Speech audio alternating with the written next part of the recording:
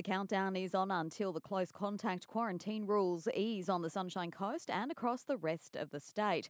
From 6 p.m. tonight, those with no symptoms won't have to isolate for 7 days, but they will have to follow a raft of rules, including wearing a mask indoors and doing a rat every 2 days before entering the community. AMA Queensland President Chris Perry says it's important people do the right thing. It relies on some honesty of people. All we can do is ask people to do the right thing by the community and stick by the laws, stick by the recommendations for your safety and the safety of everybody else. A group of businesses on Nicklin Way at Curramundi are circulating a petition over fears all of their business car parking spaces will be removed. Main Roads is planning roadworks to improve safety on nearby Erang Street, which would see dozens of car parking spaces removed along the popular shopping and business strip. Member for Kawana Jared Blay is throwing his support behind the petition, describing the proposed plans as unthinkable, especially as local businesses try and claw back losses suffered over the past 2 years of COVID.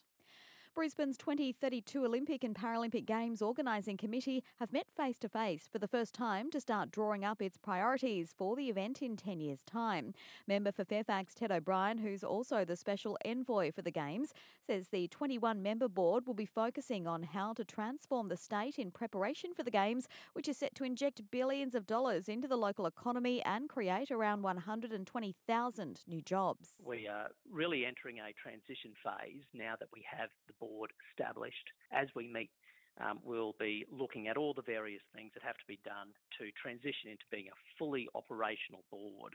And pieces of the iconic SS Dicky wreck are being preserved before going on public display in Caloundra and at the Landsborough Museum. The items include a piece of timber and parts of the frame and hull still showing rivets, which will be displayed as part of the Stage 2 Dicky Beach Precinct Plan. Artefact restoration experts from both Council and the Australian Institute for the Conservation of Cultural Material have been on hand to stabilise and preserve some of the ship's artefacts to help them withstand the outdoor elements.